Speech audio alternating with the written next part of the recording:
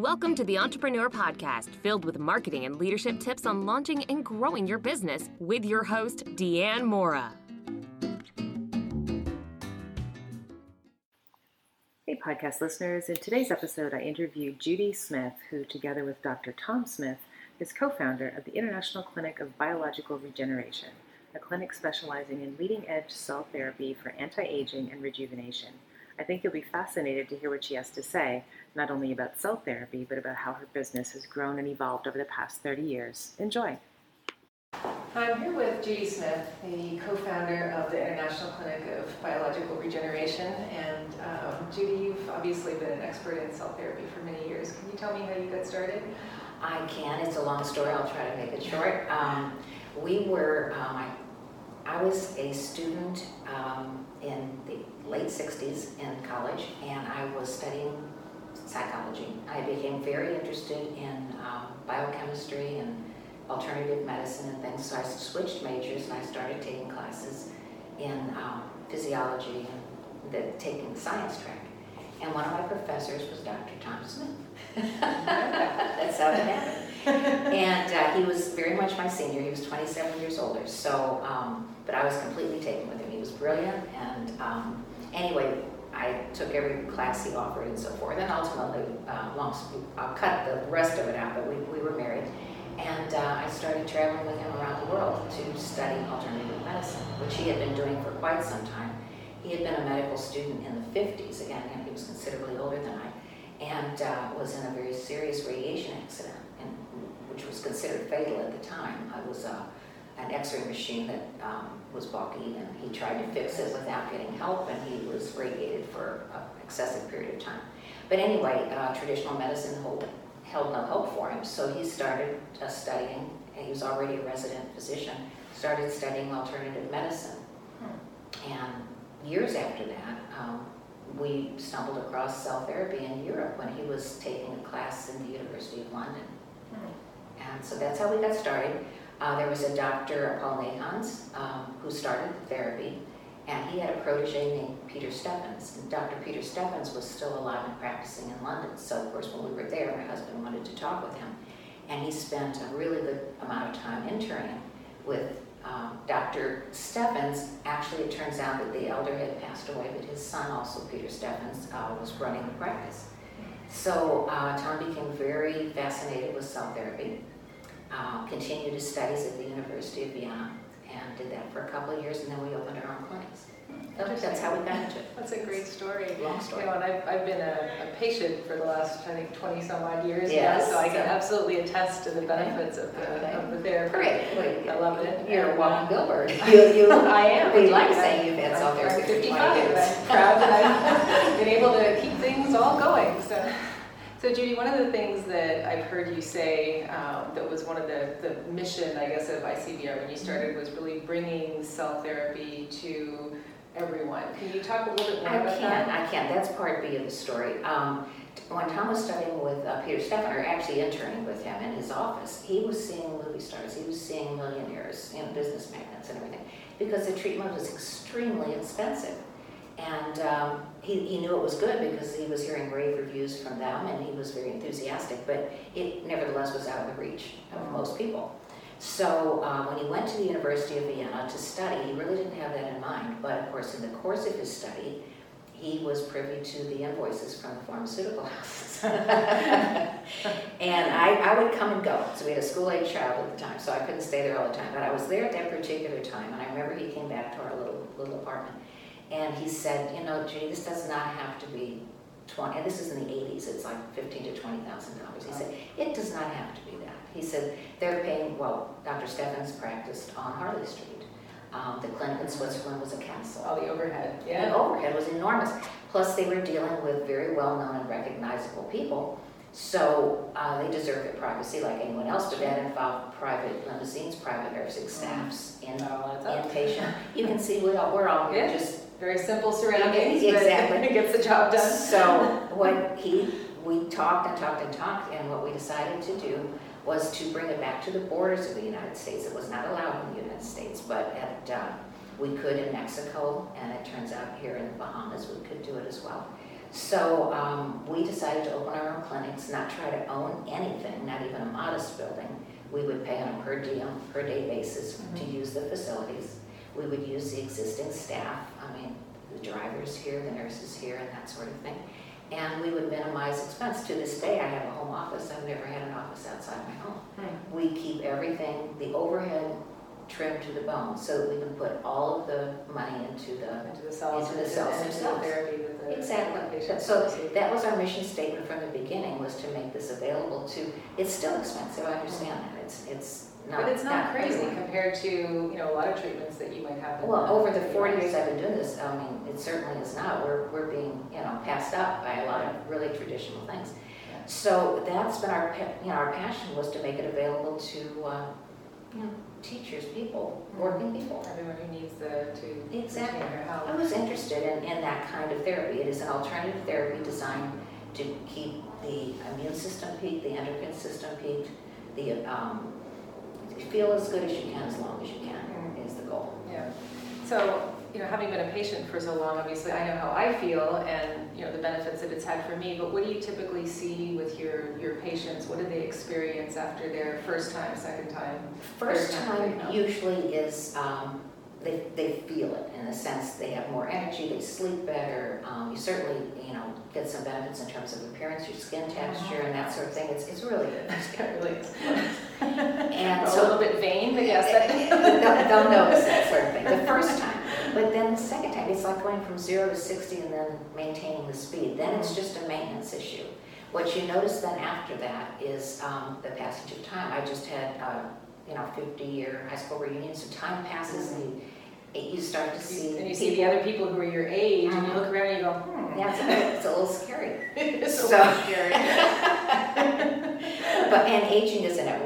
None of us are immortal. No, of course not. But we want to age really gracefully. Gracefully and slowly. Absolutely.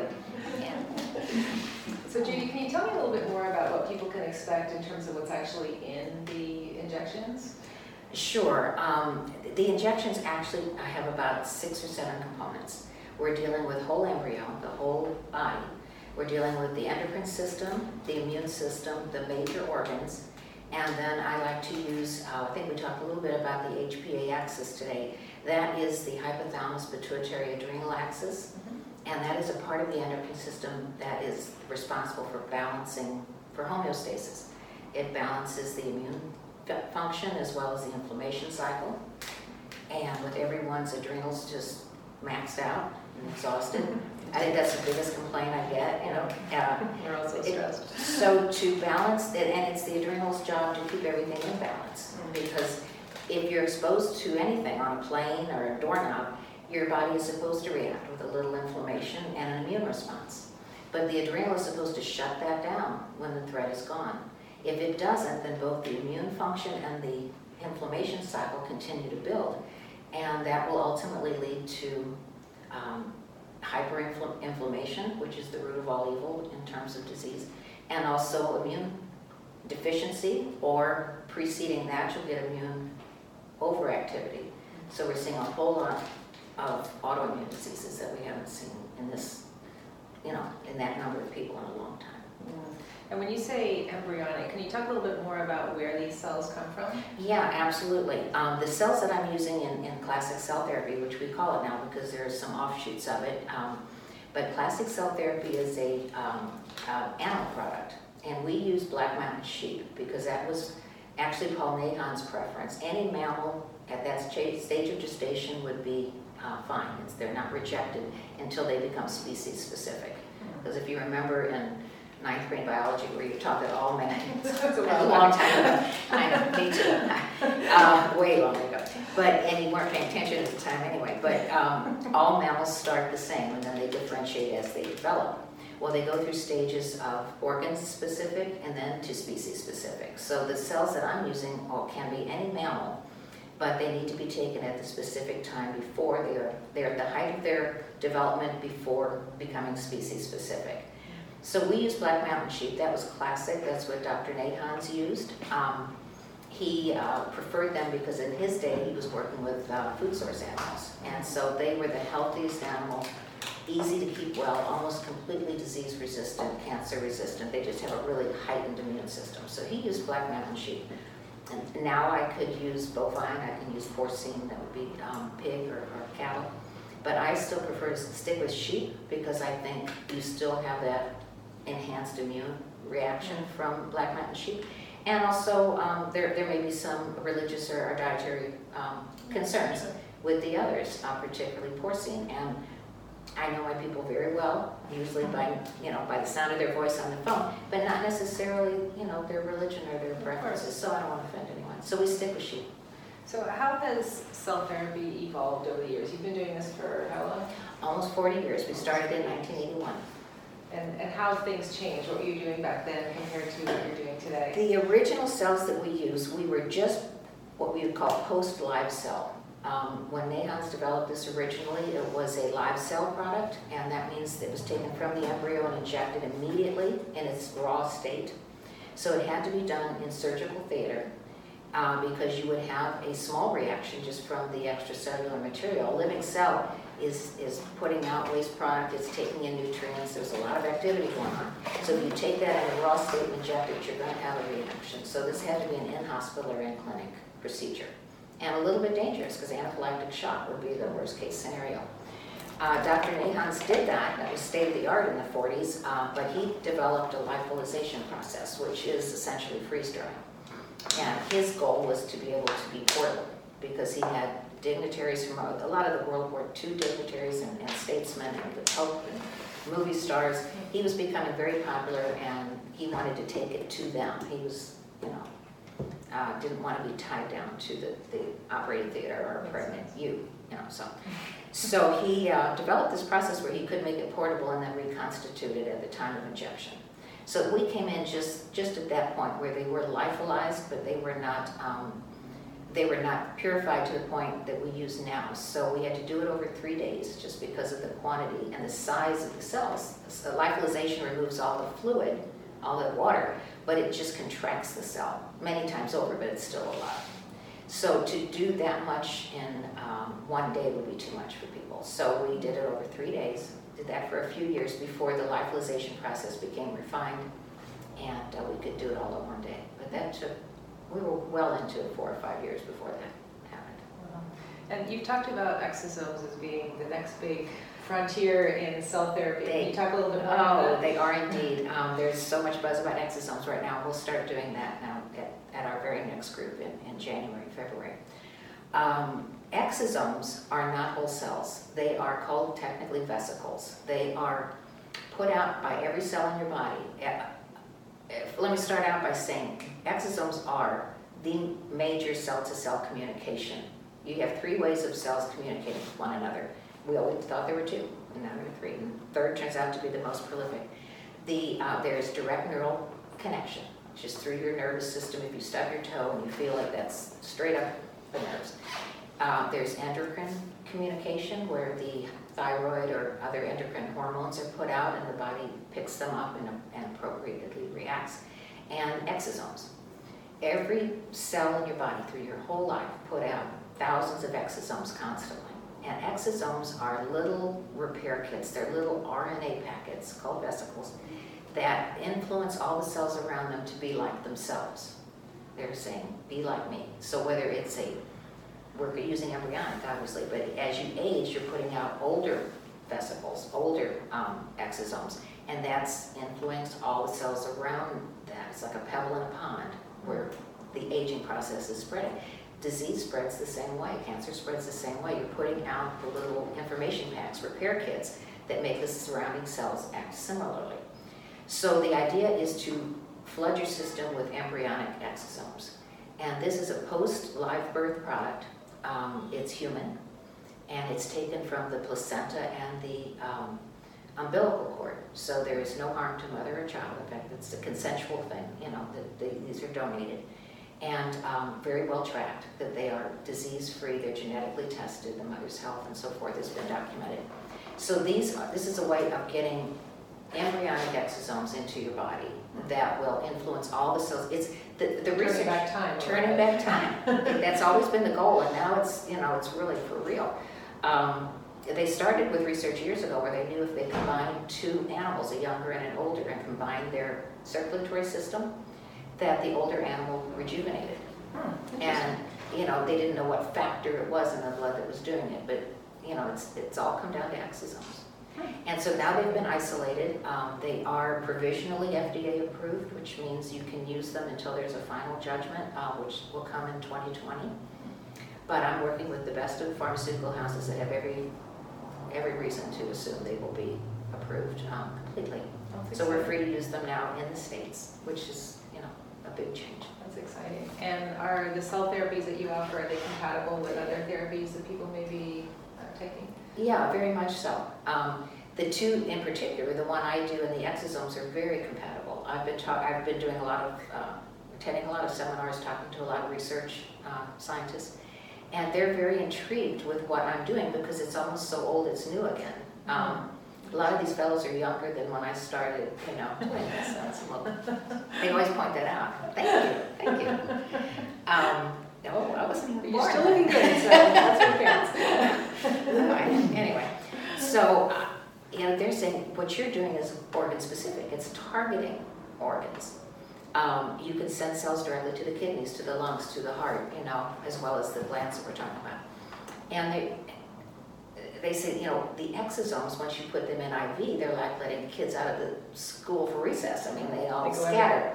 And so you can't direct them, but they're so very potent, and your body does direct them to a point. I mean, if you have a cut, of course it draws white cells and it draws stem cells and that sort of thing. So there is some direction, but you can't manage it. But the point is to just flood your body with these exosomes. Each milliliter of exosomes has 1 billion exosomes.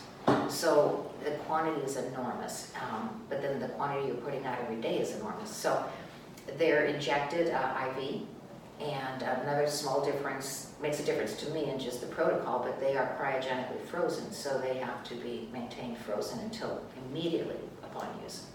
So that logistically is a little difficult.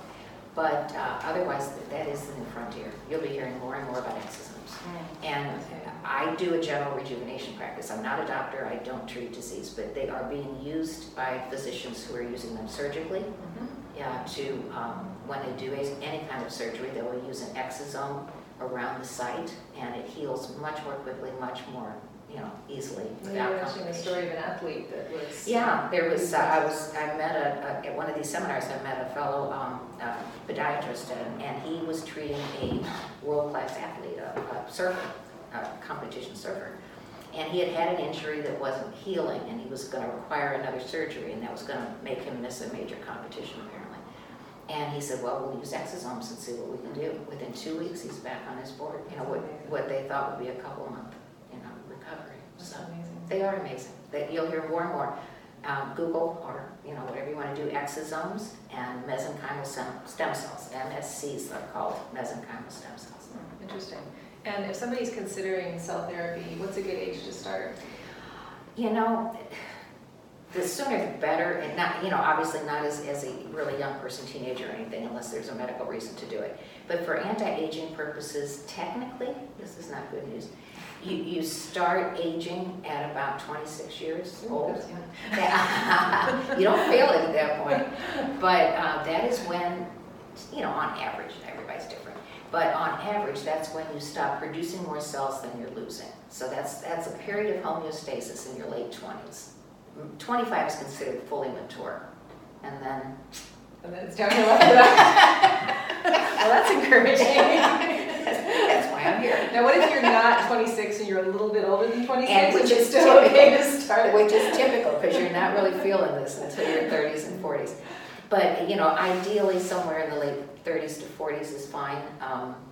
Most of my folks don't. I mean, it's just reality. It's expensive. I understand that it is. And you've got a young family, you can't always afford these things. But people in their 50s or 60s are more typical of my people who start the therapy.